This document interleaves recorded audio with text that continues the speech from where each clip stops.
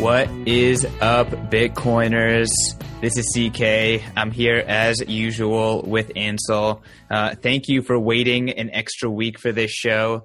We had an awesome episode with Matthew Mizinskis of Crypto Voices. They just updated their legendary base money report that they do every single quarter. And we got the exclusive. He came on here to talk about it. He didn't talk about everything that we wanted to talk about regarding specifically, what COVID has done to the money supply, but he did focus a lot on where Bitcoin is in relation to other base monies. So I think that this is a very helpful and dense show for you Bitcoiners. Ansel, what do you think? We could have gotten a little bit deeper into the inflation-deflation debate on the base money stuff, but I think we talked about it just in a more high-level way. So, we dove into the base money. We dove into all sorts of stuff in foreign currencies versus the dollar versus gold and silver.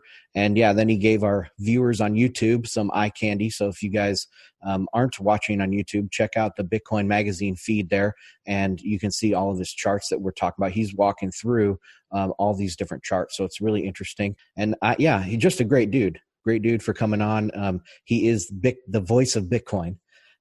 Great voice, great character. So, thanks for coming on, Matt. Marty always tells him he has one of the sexiest voices in Bitcoin. I would have to agree. But before we get into the show, let's talk about who makes this show possible. You guys have heard it before. It is Paxful.com.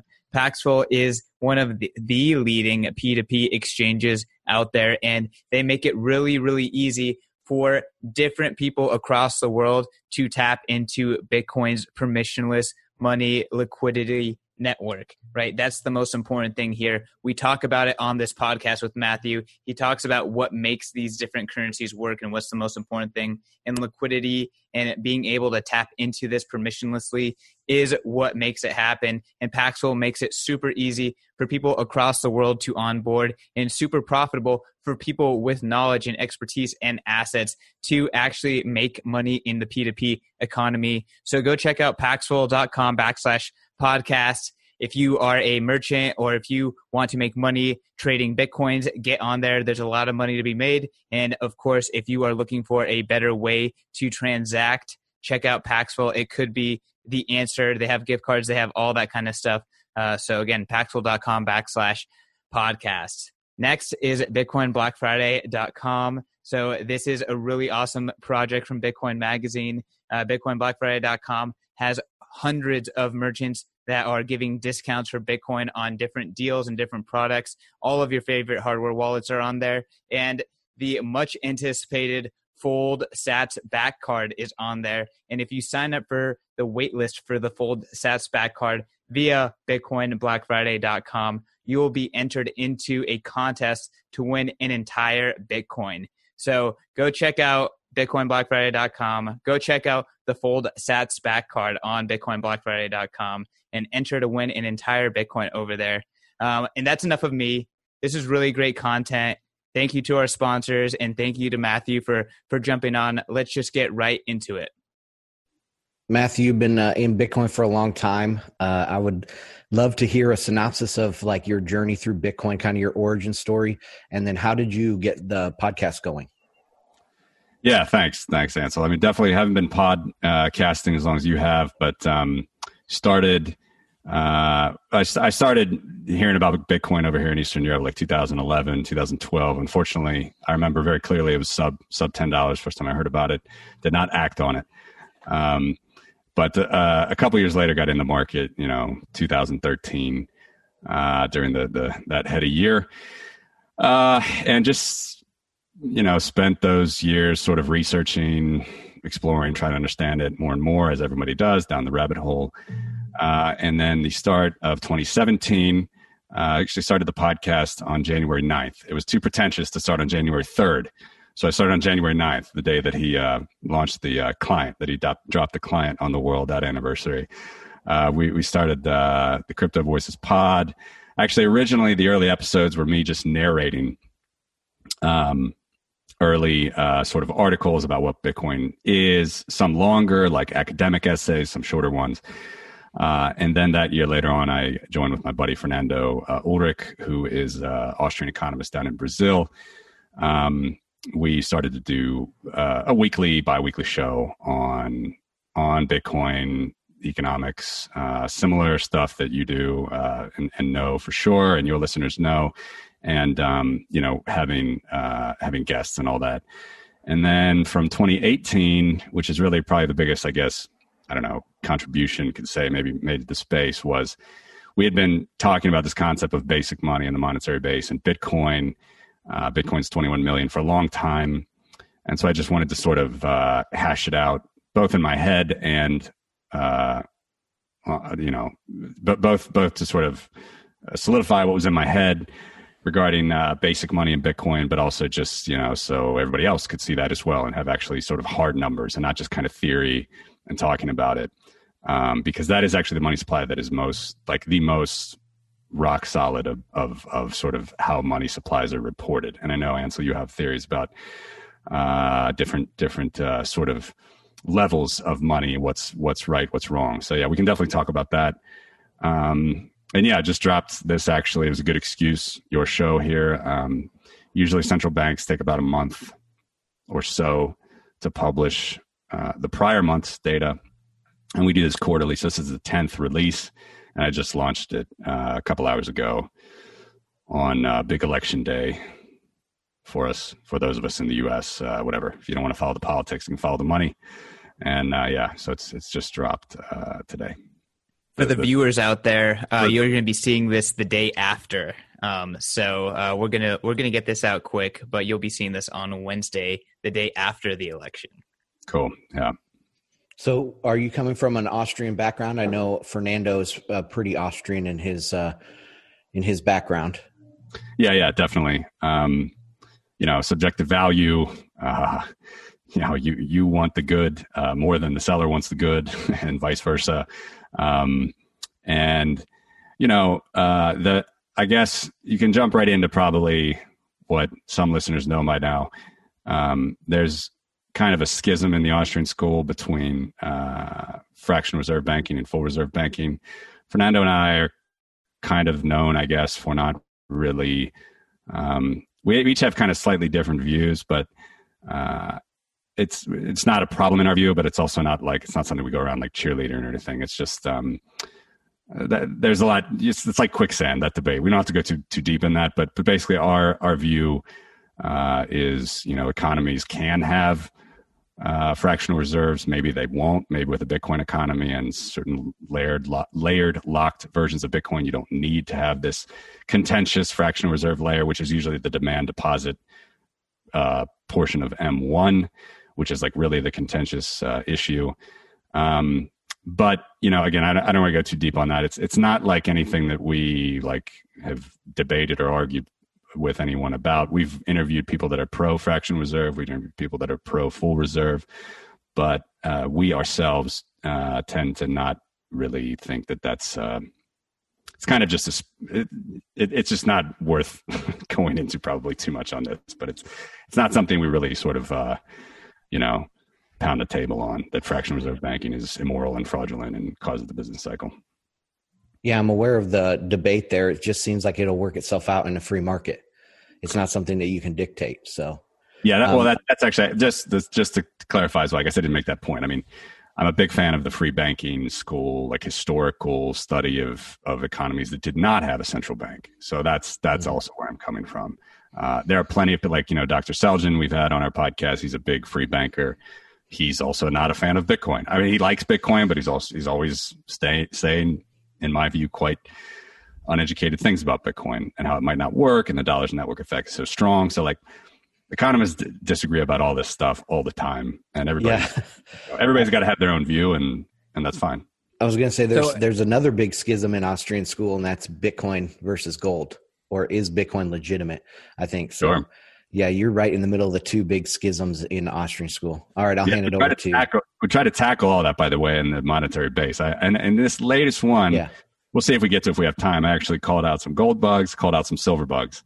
We'll see if we get to that. So I guess before we get into the monetary base, Matthew, I kind of want to ask you about the dollar's network effect. I think Ansel and I have been obviously bullish on Bitcoin, but we've also been some of the first people to really acknowledge the power of the dollar's network effects, how dominant monetary network effects, seem to perpetuate themselves. Like, where do you kind of see the dollar? And then from there, let's jump into to this monetary base that you just updated.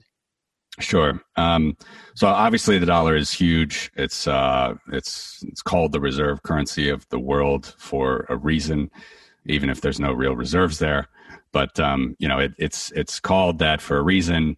It's a huge network effect, and I know if you go all the way up the monetary base aggregate stack as well, you can get into very murky definitions of dollars, which we could talk about as well. I'm trying to, I would like to actually next year sort of try to get a full picture of how those different money supplies work.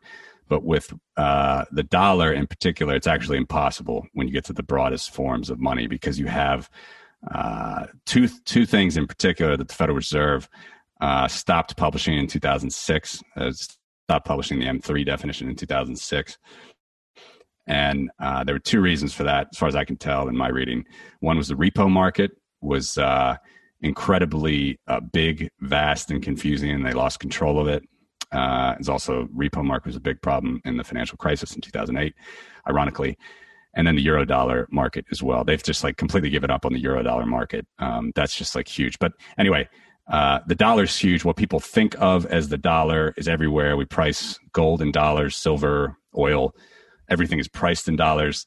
But I also think that on the other side, we should look at other currencies as well, particularly, the euro, the yen, the yuan, and the pound sterling. The Indian rupee is getting up there as well, because those are, in Switzerland, obviously, and some of the other, ones you hear about, because those are free-floating currencies and they are pretty big. And a lot of people, again, don't kind of think of that in the full picture. So again, that's what we try to do with this base money exhibit. So I don't know if I exactly answered your question. I definitely think the network effect of the dollar is gigantic, but it's not the only thing, for sure. I mean, and I could probably elaborate more as we get into the base money exhibit. Exactly. I would like you to introduce your base money thing. People can find it on your website. I think it's beautifully displayed in all these different tables that you can easily see by country, by different weightings of how you would measure base money. And then you have a gold table, correct? And is it a Bitcoin table below that? So can you kind of maybe give us some takeaways of how did you lay it out? Why did you decide to do it in the way you did it? And go from there. Yeah. So I guess just definitions to begin. Fernando and I, as I mentioned, we've sort of been really from our first episode, and as long as I've been doing the show, we've been perhaps maybe the most vocal voice in the space about a topic that probably nobody knows anything about or doesn't really care much about, except for maybe you, Ansel, and a few other people. But the concept of monetary base in Bitcoin, as comparing it to Bitcoin, goes back even to the days of Hal Finney. Actually, he had a post in 2010 where he said something to the effect of he believes that Bitcoin could be destined to become the kind of the global reserve, just like the dollar is today. And that would be just like base money is today. And you actually use that term, base money or the monetary base. Other economists that we've interviewed as well, we've interviewed a lot. We've asked them all that question. Most of all agreed pretty much about our comparison about Bitcoin and base money. So what is it? So the monetary base, it's comprised of two things, in the fiat world that you think and hear and know about today. The one that everybody knows is what's in your wallet, what's in a grocery store, till, what's under your bed, mattress, in a vault. That's the physical cash and coin that the central bank creates. And the second thing is this more nebulous thing. It's called bank reserves, commercial bank reserves. And that's like a lot of things. It's electronic, it's a ledger, it's a line item that each bank holds with the central bank. So those two things together, the reserves and the currency, form the monetary base. And that is basic money. And that literally is the cornerstone of the banking system that we are in. It's just how it is. We can talk about my views on monopoly as well. I don't think it's a good thing. this goes back to, fractional reserve banking and stuff. Like, I don't think that you need a central bank issuing currency the way that they do, but that is just the way that the system works. Like, there's no further settlement that you can do in the system if you're a person or if you're a bank, other than with base money. So if you're a person, right, like the most hardcore way that you can settle any debt is just like, give me the cash, right? And that's it. The transaction will be done. It's final. And if you're a bank, that's how literally the system settles at day's end with all of the other liabilities, like all the checks, all the SEPA payments. If you're in Europe, all the PayPal, the Venmo, the ACHs, all that stuff like goes up, up, up, up. And literally at the end of the day, there's only each bank has an account with their central bank, Fed in the US, and that's the master account. That's what it's called. And that's where the base money reserves sit as well, this electronic portion I mentioned. And that's how they settle literally at the end of the day. So that's the definition as well with gold and silver. Before 1971, as most gold bugs know, I think as most Bitcoin bugs know, at least the dollar had some redeemability in gold. It wasn't from people, but it was from central banks. And so that was the base money of the system at the time then, at least had that linkage to gold. And then, you go back like before Bretton Woods, the interwar years, and then, Roosevelt canceled devalued the dollar. It used to be about $20 an ounce, and devalued it to $35 an ounce.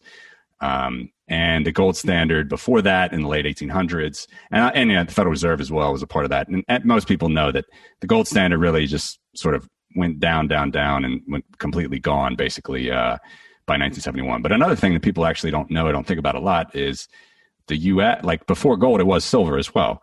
And this is true like in ancient times, like everything is quoted in silver in ancient times. Everything is in silver. And also the U.S. Was founded on silver standard. Like that would be like what Thomas Jefferson was thinking about. It was 375 grains of silver, which is like 80% of an ounce. And it was eventually revalued to 371 grains. But it was in silver at the time. And then eventually in the 1800s, most of the world started to go to gold.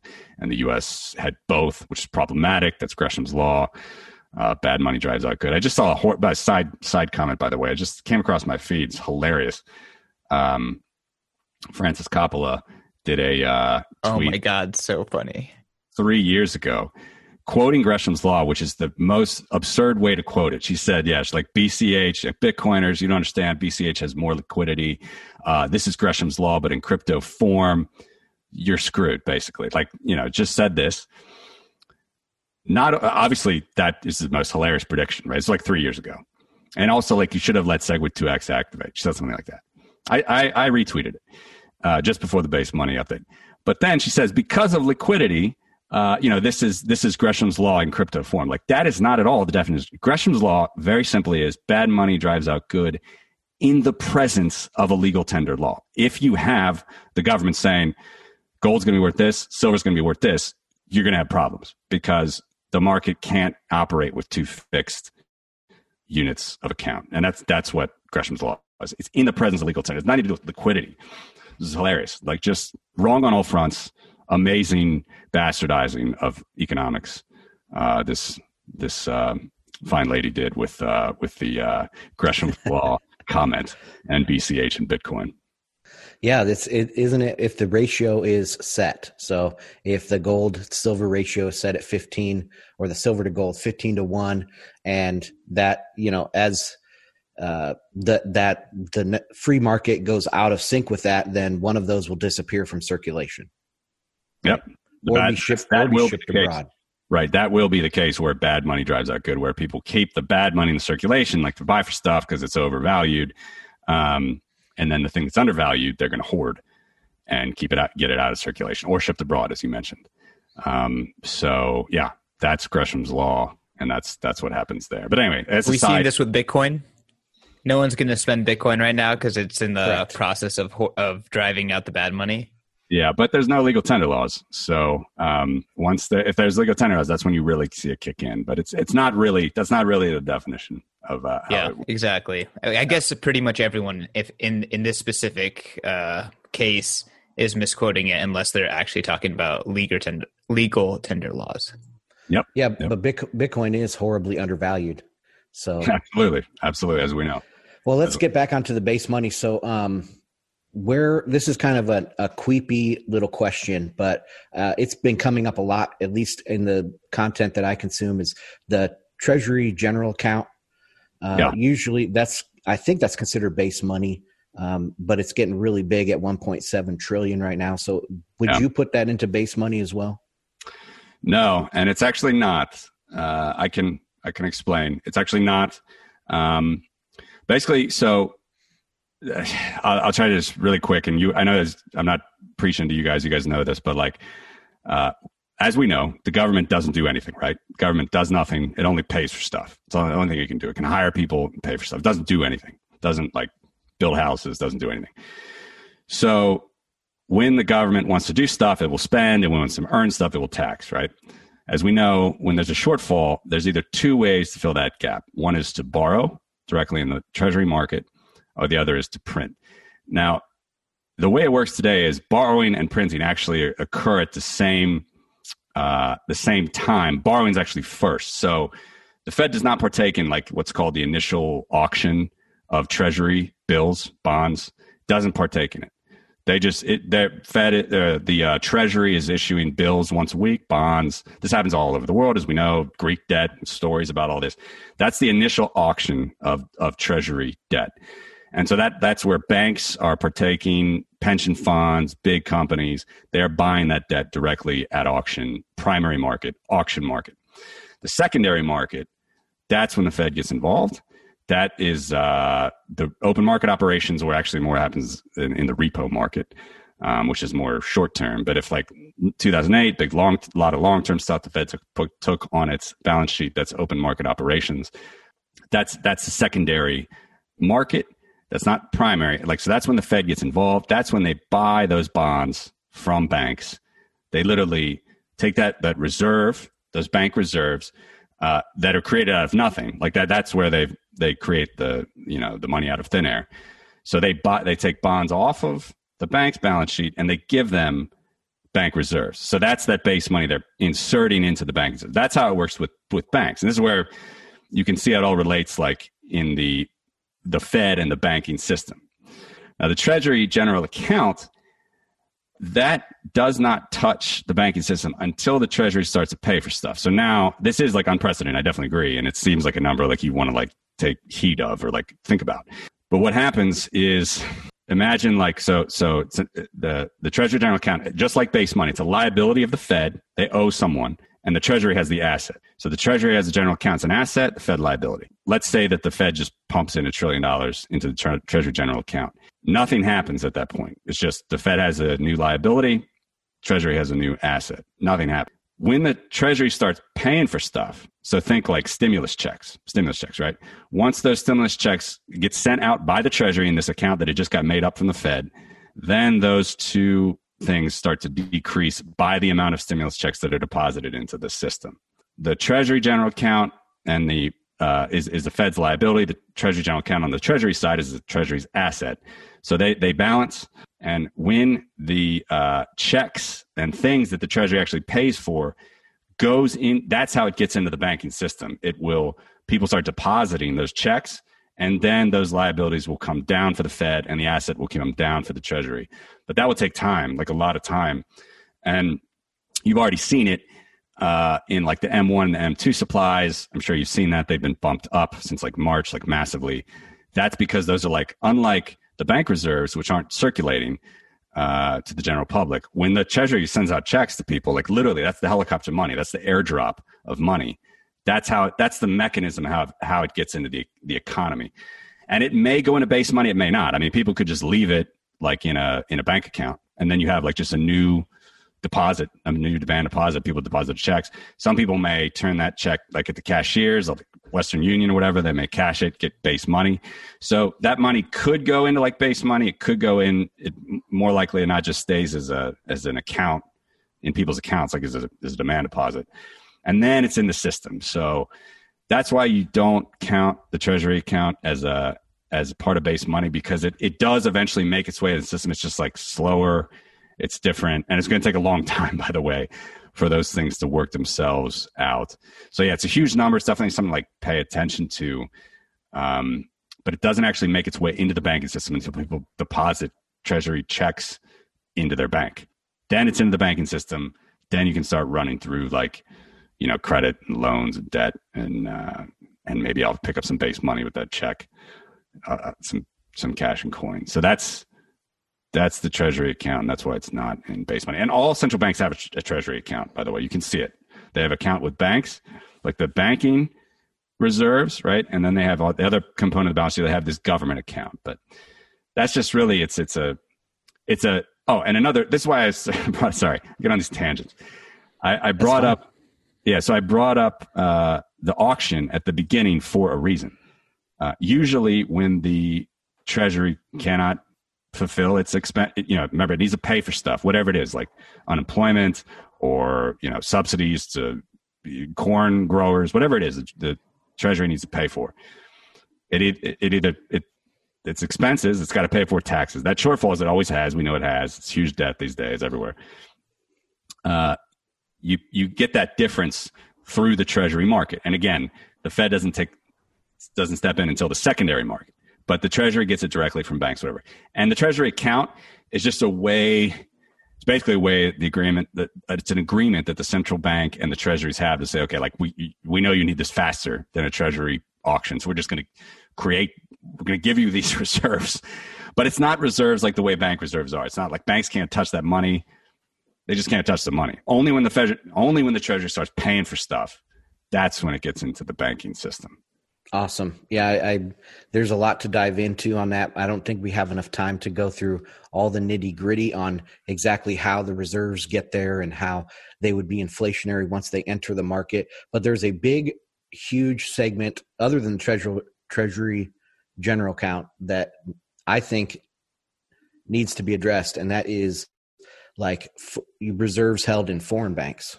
So not just at the Fed, but there's dollar reserves held all around the world at different central banks and different major banks, the too big to fails in every country. So how do you classify those types of it's the offshore dollar market? How do you think that plays into base money, M0, M1, M2? Do you mean like euro dollars or the accounts that central banks have of dollars? Well, both, because don't foreign central banks have accounts at the Fed as well, correct? They do, yeah. And those are usually for like clearing and swap arrangements and liquidity arrangements. But really quickly for that point, I think regarding how I view like the whole base money picture is, I've only counted currencies that are free floating. So you'll see, like, if you look hard, you might miss one that you think is going to be there. And top 30 ranked by GDP. Next year, I'm going to get even more. So it'll be very exciting for us monetary geeks here. But cool. Only free floating currencies or somewhat of a free floating currency. So the yuan, Chinese yuan, is not free floating, but they do have huge reserves of treasury bonds and bills on the balance sheet. No one knows exactly like the breakdown between euro, yen, and dollar debt they have. They keep it actually secret, but the central banks know, but we don't know. That's on the asset side, but still you can tell that the yuan has been floating since 2005. If you look at a chart, it's not pegged anymore. So it's only currencies that move in the market is what we track. There's a few others like Hong Kong dollar, Danish kroner, some of the Middle Eastern currencies like Saudi Arabia, the Emirates. These are kind of big currencies, but all of those are pegged, boarded, like you said, like definitely reserved accounts with the Fed, reserve accounts with the European Central Bank. So they're pegged. Now, it's not only reserves, not only that like high-powered money. There's also like bonds, government bonds that they put there, as well as short-term T-bills, like kind of the base of the CAPM, like the most liquid reserves. And it gets confused. It's a bit of an artsy thing. Like it would be better if they were all 100% reserved in cash. Then I could say, okay, there's definitely no reason to include them. I do want to get them in the future. Like Hong Kong is an example. Like that's a popular currency, but it's a currency board to the U.S. dollar. It's basically U.S. dollar with different pictures on it for cultural reasons, and that's just how it is. So I don't count those. I presume that those central banks are like, as they don't as they don't float in the market. Like if you look at my charts, a flat line, that's basically the dollar. And anytime that they have demand one way or the other for the currency, they're either buying or selling like deep reserve assets in their coffers. So that's like the central bank version of reserves, and like the as you mentioned, like different central banks have reserve accounts with the Fed and other central banks. So that's that. Now, as far as all the other dollar denominated deposits across the world, that's like just a complete mess. That is like this very hard to track. I don't know how many Eurodollars in the world. I mean, the Panama paper. So Eurodollars, for those listening, I think probably a lot of your listeners, Ansel, know, I imagine, but like for those listening don't know, Eurodollars are basically dollars in foreign banks. So dollars in a bank or foreign institution that the Fed has no control over. And it's not only in European banks. It's just how it started. So like it could be in Japanese banks, primarily it's in Caribbean banks. So think about the Panama Papers. There's like 30 trillion reported there. Were those all dollars denominated? Maybe not, probably not.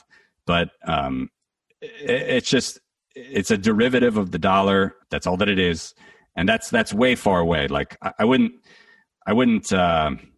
comment to like know where all those dollars are, how they're created, and everything. But yeah, that is what you call the broad money supply, which is typically M3. Used to be, now it's kind of M2 because they realize they've lost control of calculating all this stuff, central banks. But yeah, so that's what's called the Eurodollar, and that is literally just if you log in, see pieces of you see USD written on your screen next to your account, and you live in Europe, it's a Eurodollar. But your bank your bank definitely doesn't have dollars like sitting there reserved, which is fine. It's just creating that with certain financial instruments, which could get quite complicated. And if someone really did want to claim a lot of US dollars on those banks, it might get complicated like kind of quickly, and it might not. Yeah. But yeah, that's just sort of where it fits. Like, so there's dollars in reserve accounts at central banks, and there's dollars in regular banks, institutions abroad that are like, there's a lot. Yeah, maybe I know Jeff Schneider is a big fan of this one to make new M measurements. So M5, M6, M7, because of all these different exotic types of derivatives. I did see a statistic recently that might be interesting is U.S. centered banks are now getting a lot of their funding from overseas. So it's like the offshore dollars are not really fungible onshore, but somehow these banks are getting a lot of their funding through this offshore market. So I don't know. It's something that I'm really big into. And I think it kind of complicates the whole question of what is considered money at this time. But I think, Christian, do you want to transition us back to Bitcoin? Yeah, well, I mean, I think that one of the best ways to kind of like see Bitcoin in the bigger picture is to actually just look at it on your base money chart. I don't mean to put you on the spot, Matthew, but you wouldn't happen to have that handy on your screen. Maybe you could share it. Not on the spot at all. This is putting it all together. Gold, silver, and Bitcoin. As you can see, massive like Pareto distribution. This is in dollar trillion, US dollar equivalent. You got the 30 monetary basis here. The total this quarter is $25 trillion. So we haven't even put a dollar value on it yet. It's $25 trillion if you added all these things up. You see the massive Pareto distribution. You see that Bitcoin is coming, marching along from right to left on this chart. And it's currently number 10 after the fiat currencies. There's 9 fiat currencies ahead of it. And then it's number 12 if you count gold and silver as far as, US dollar equivalent value. And the gold and silver I've worked through as well. I get that data from an industry expert. His name's Nick Laird. I worked through a lot of other calculations trying to get something that's comparable. For a while I had industrial value in there, but I took that off. So it's about 10 to 15% of the gold market is removed because it's a presumed loss or it's to industry of that 10 trillion. So 10 to 15% of all the gold ever mined is removed. And then for silver as well, 10 to 50%, about 50% is removed there to get to that around 700 billion figure. It's a little bit less than 700 billion. And then Bitcoin there is under. Can I jump in here real quick? Yep. Sorry. I think it's pretty interesting that silver is so small compared to gold. Yeah. And silver was the unit of account for so many centuries. Yeah. Yeah. I mean, it's also ramped up in its industrial use over the last 50 years as well. It's another thing to keep in mind. We can talk about the inflation rates in a second, which I think will also illuminate on that one. But yeah, so silver is it's 1, 2, 3, 4, 5, 6, 7, 8. So including gold, it's ranked 8. Bitcoin ranked 12. And by the way, like it's on the cusp of the Russian ruble. Very exciting. Never passed the Russian ruble. It has passed the Canadian dollar at some point, but then Canada started a lot of money printing this year and held its value above Bitcoin. But it's never passed the Russian ruble. So both of them literally like neck and neck, you know, a little bit above 250. This is obviously, it's hard to see. This is rounding, looks like 0.3, but, you know, a little bit above 250 billion. And that's where it is. So that's where it sits. And that's literally what like all the major currencies in the world look like. And you can obviously see that the four big ones are the yen, the euro, the dollar, and the yuan, the Chinese yuan. And again, like, does it make sense to put this all in dollars? I think so, because it's like the global unit of account. But like the people, you know, does the Chinese central bank think about it this way? Probably not. Probably not. But these are the money supplies. Really, the basic level of the banking system. Like you can't settle anywhere beyond this if you're a bank or an individual. You can't settle anything more. Like it's the ultimate sort of form of settlement. So this is trailing 12-month inflation for all of these. And again, when I say inflation here, this is money growth. So nothing here has to do with prices. This is literally money growth of euros, yen, dollars, Thai baht. This is literally, you know, units upon units. You can see some big numbers, like 366% compared to a year ago, the Canadian dollar. I'm not going to read them all, but obviously Bitcoin compared to a year ago, it's just under 3%. And then you have gold, it's 1.8%. And silver, this is the interesting one. This is where a lot of gold bugs like to sort of poo-poo on silver. I think it's safe for gold bugs, I think it's safe for silver bugs. It's just the fact of the matter is like a huge stock, like, you know, gold by price is 80x silver today. So there's a lot more value that's held in an ounce of gold compared to an ounce of silver. So there's a lot of silver that needs to be moved around. And as you mentioned, Ansel, like over the centuries, that's shifted. Like it used to just be silver that you move around. And then you started to move around a lot of gold, but that doesn't mean that you don't have a huge stock of silver and a relatively small flow every year. And that's just what it is. You know, I can give you, so like gold, the past 50 years, about 1.8%, but even the last like 180 years, 200 years, also 1.8%. And then I could give you like 500 years of gold, it'd be like 0.7%. So you can kind of pick your stock to flow. I think some people are a bit inconsistent with that sometimes, but you can find different numbers. Just take the inverse of that, 1 divided, to get that. But I also have a stock to flow summary as well here, where I do put it in stock to flow if you want to see it. But that's not as interesting as this is. Just the base money now. So we had gold in there on an annual basis. We had silver on an annual basis. This is annual numbers.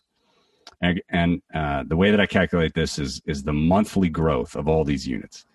And then you have the only way that you can make it comparable is you do have to weight them by their USD equivalent monetary base.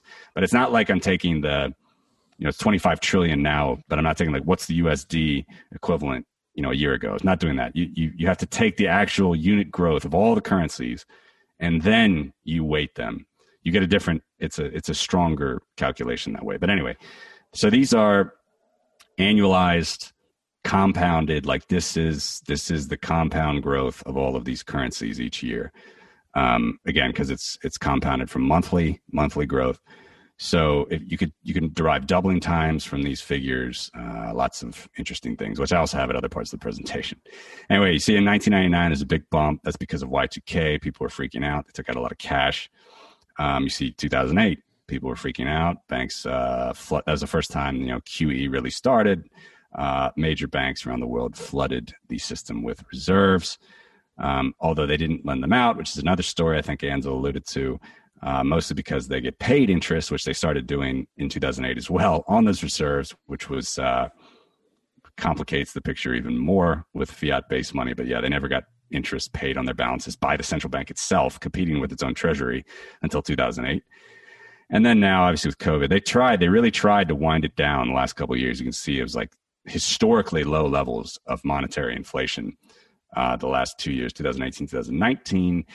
But in 2020, with COVID, unfortunately for the world, I mean, I'm not saying like I'm a fan of these numbers being huge. That's just skyrocketed again. And then this line is about 12.2%, 12.3%. That is the compounded growth rate of all fiat money for as much data as I have over 50 years. So that's a big number. 12.2% is a doubling rate of, I should just be able to say this offhand, but I want to say it exactly. 6 years or so? 6 years, six years. So that is a doubling. That's basically what you're looking at with all these numbers, net. I like doubling time a lot to derive from these figures. So 12.2% compounded, you can find a doubling time. 6 years, that is how fast it's taken for the money supply to double on balance over the last 50 years. It doubles every 6 years. And this is US centric right here, or US only? No, this is the globe. This is all. Okay. This is all top 30. All top 30. Yeah. So the U.S. is a little bit less. It's a doubling rate of, I think it's 8%, or doubling rate of whatever that is, 9 years maybe. I think it's like 9 years. And, you can go and check all the other doubling times as well. But, if you want to see like what Bitcoin price is at this like gold level, at like how much central banks hold of gold, what would the Bitcoin price be to match that, to match the level of silver? It's past. Here's another one. Let's do one more. Yeah. So here we got Bitcoin market price inferred to match precious metal stocks. All right. So I got price inferred on the left axis, and I got on the right axis market cap. And again, obviously, we're just taking the Bitcoins today, 18.5 plus million coins, and taking the USD value of the cap of all these things. So again, the ones that I'm using for gold and silver are the second ones of each. So I'm using this, what I call available. It's jewelry and bullion, basically, of gold. And then the second one, silver available. You can see my mouse, right? Can you see it? Yeah. So silver available, jewelry and bullion, the second one. A little under $700 billion. So at that price, Bitcoin will pass these levels. All right. So you see there is silver actually still in central banks. It's like around in here. It's nothing, but it's well past that. There's a category that Nick Laird does. It's like all ETFs. When you hear of this companies like Gold Money that will hold your gold and silver, the Perth Mint, anybody that reports. It's not the London Bullion Market Association that's like incredibly non-transparent, incredibly murky. There's lots of private bullion that's not reported, but of everything that's reported worldwide, it's past silver there. And again, it's a rounding error on the market cap.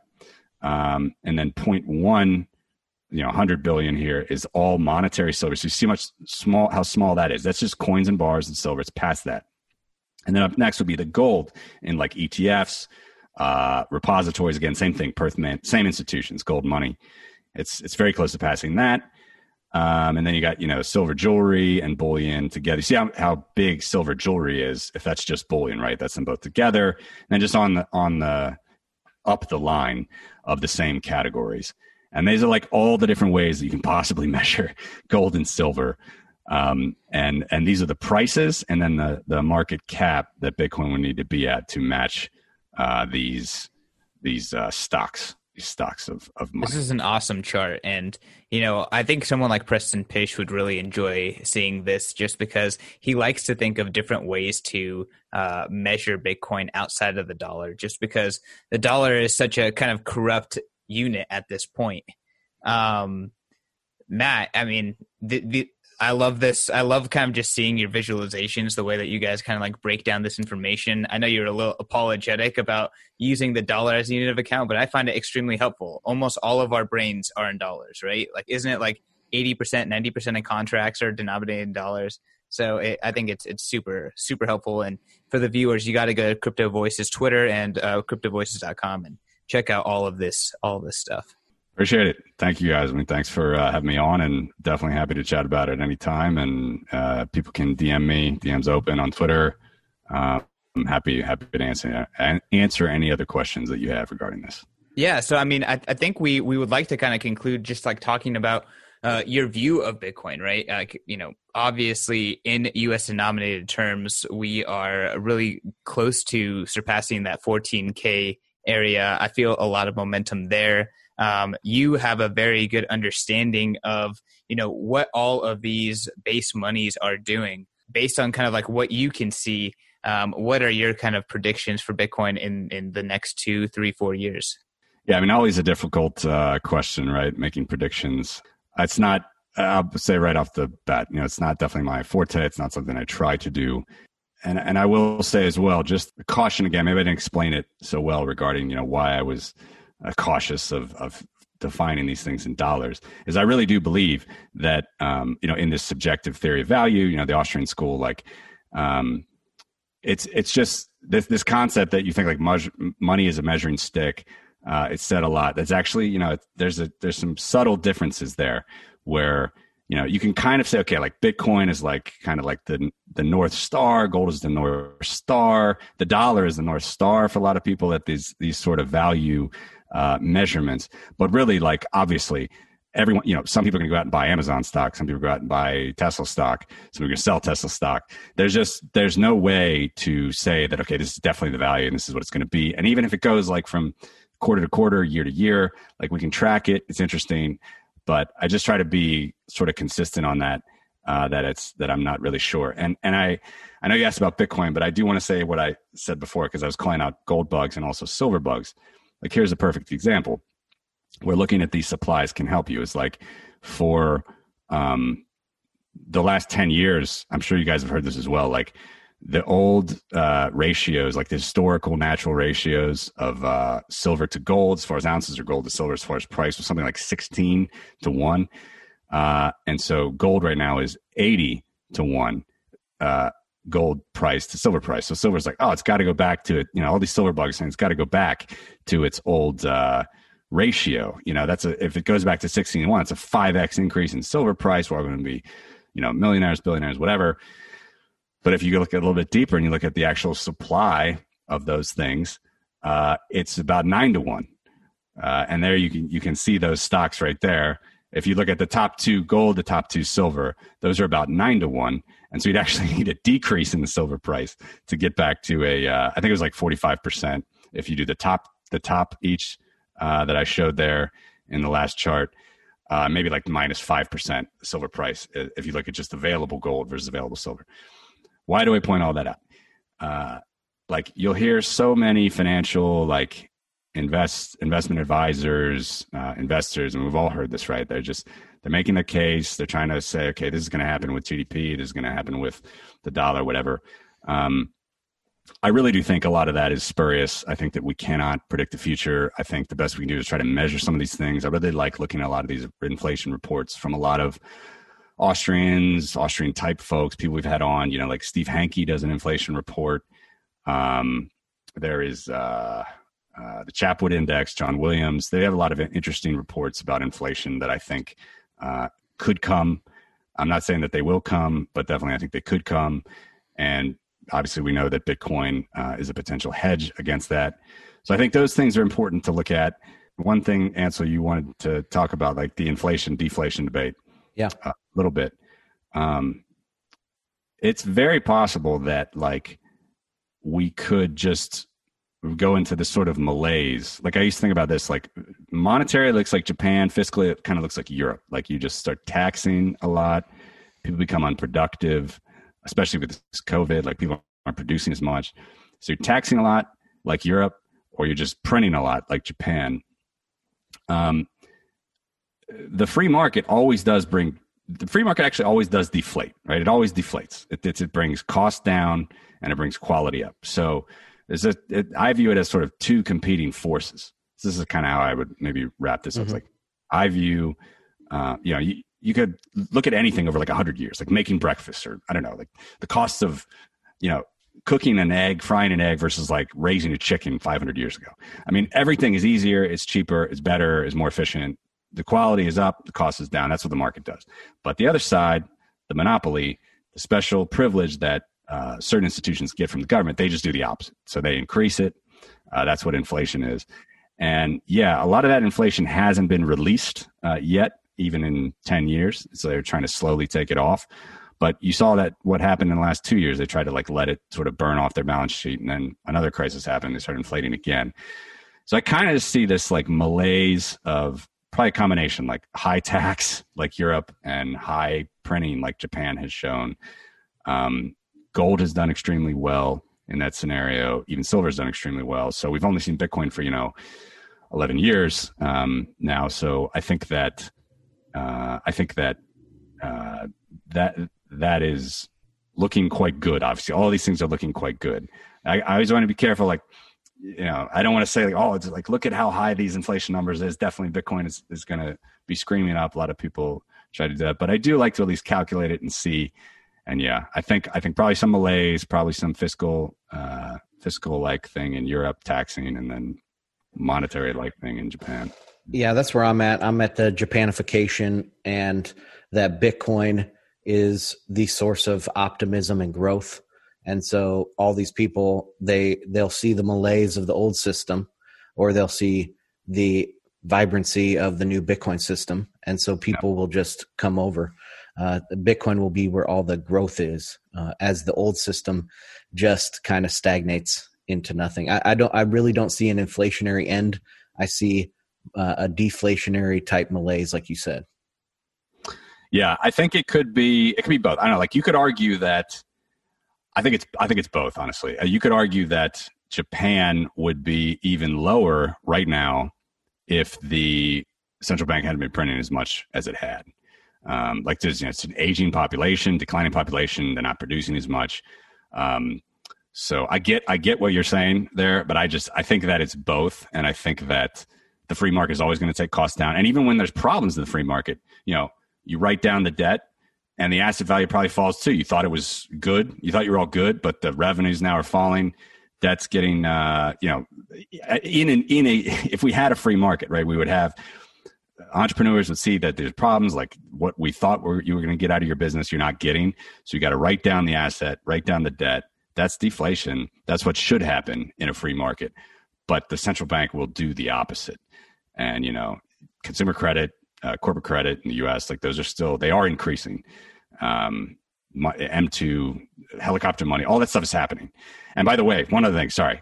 I totally think that from that side, this is one thing that's probably good to share.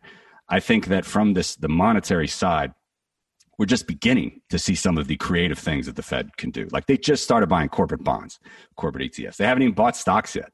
They indirectly own real estate, which they bought from these, crappy mortgage-backed securities 10 years ago, via the government agencies. But like they haven't bought, like they could go in real estate, they could go in stocks, they could do everything that Japan did and more. So I think we probably haven't even gotten started with some of the asset purchases that seem crazy now. We just, look back in the future and be like, yeah, this was nothing yet. I think that's possible. Where do you see the emerging markets versus the developed markets and how they adopt Bitcoin? Because we've seen recently with Iran, right? They are accepting it as reserves, I think, right, in their central bank. We see we can see like a. Sorry, just to interrupt you there. It's a shame to say because I look at Iran's balance sheet. I haven't seen it have they said specifically they're reserving Bitcoin? I think it's a proposal that is being pushed through their decision-making legislative process. So it's not official. Belarus, like we know that definitely it's coming for sure. Yeah. So I can see like emerging markets maybe going that way, and then the developed markets mainly going this balance sheet accumulation way, with MicroStrategy and stuff. So I don't know. Do you see any sort of dichotomy how the different countries around the world will adopt Bitcoin? I mean, let's just assume everyone's going to adopt Bitcoin in the next, 10 to 20 years. So how do you see that working? Is that clear? Yeah, good question. Again, I probably would give a rambling answer if I went too long. I don't know. I think it's awesome what MicroStrategy's did. I think the corporate treasury type accumulation of Bitcoin in developed markets is absolutely amazing. I did not see that coming at the start of the year. I think it's awesome. I think it will be interesting with, Lightning. I don't know, like, has it gone as fast as people hoped, as slow? When we think developing markets, we're thinking, I know you mentioned the central bank level with like Iran and stuff, and we know like North Korea and Belarus, again, some of these like countries, we know something's going on there. But as far as like we think of Bitcoin as like kind of the medium exchange function already for emerging markets, they are very happy to hold dollars compared to their bad currencies at the moment. Even places like Argentina, which is the top 30 floating currency, they're happy to hold dollars. Brazil, it's the same thing. You'll get that treasury effect on a personal level, like the personal balance sheet holding Bitcoin. As far as like the medium exchange adoption, it definitely anybody's guess. I think if you had looked back in the last 10 years compared to that Hal Finney quote that I said at the beginning of this interview, this is exactly what he predicted. It's just happening in the Bitcoin environment, where Bitcoin literally is the base money, and we have Bitcoin banks. They're just called exchanges, and they're growing, and a lot of people are getting accounts with them. And yeah, we have Bitcoin being traded on like, local Bitcoins and HODL HODL. We have some issues with that. We have state trying to get involved, and we have, BitMEX being, threatened with criminal charges, all these things, which are very interesting. But the way that I think it scales still for a long time, both in developed and developing, is probably via exchanges, which is still that's a Bitcoin banking system. And we probably have more hacks, probably have more problems, but definitely, again, I know I ramble and go on tangents. I'm trying to sum it up easy and nicely, but I'm not sure I'll do it. It's late here. Compile this monetary base thing.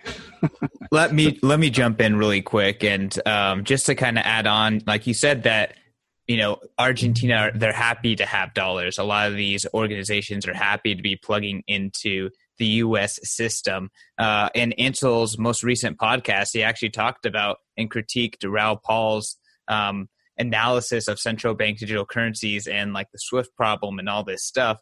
And you can say it yourself, but the conclusion was that like countries are opting into the dollar system because it's the most liquid, it's the most connected. They're benefiting from using the most liquid monetary system, and that system is permissioned. It's flawed. There's a lot of things that are funky about it, but it's still, all of these countries are using it because it's the best system still. I don't know if that resonates with you at all. Yeah, and I'm but far from cheerleading the dollar system. Far from doing that. Just this stuff takes time. These are, as Andreas said, in probably some different metaphor. But I mean, this is like the oil tanker industry. This is not like this. This ships move very, very slow. You can see it with gold. You can see it with silver. Like, you had Warren Buffett, who's always poo-pooed on gold, and now he's buying gold miners. I mean, it's unexpected things. Expect the unexpected, whatever. I'm not sure how I can edit in a fun way, but I definitely agree with what you guys are saying.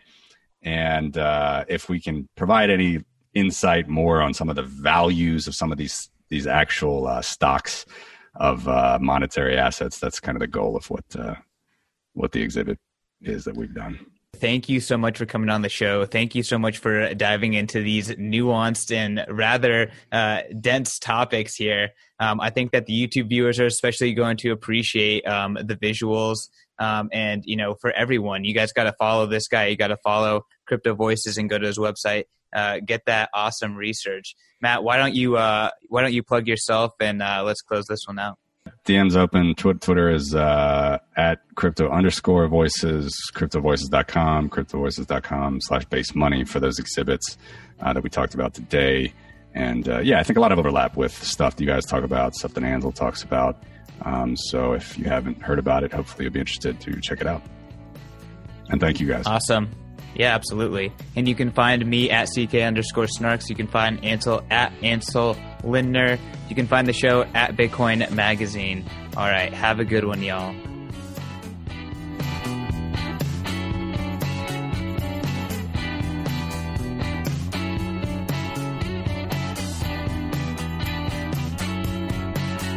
A quick reminder that all of the content in this episode is for informational and entertainment purposes only. You should not construe the information as legal, tax, investment, financial, or any other advice. Nothing contained in this presentation constitutes a solicitation, recommendation, or offer by BTC Media, the Let's Talk Bitcoin Podcast Network, or any third-party service provider to buy or sell securities or any other financial instruments. Do your own research.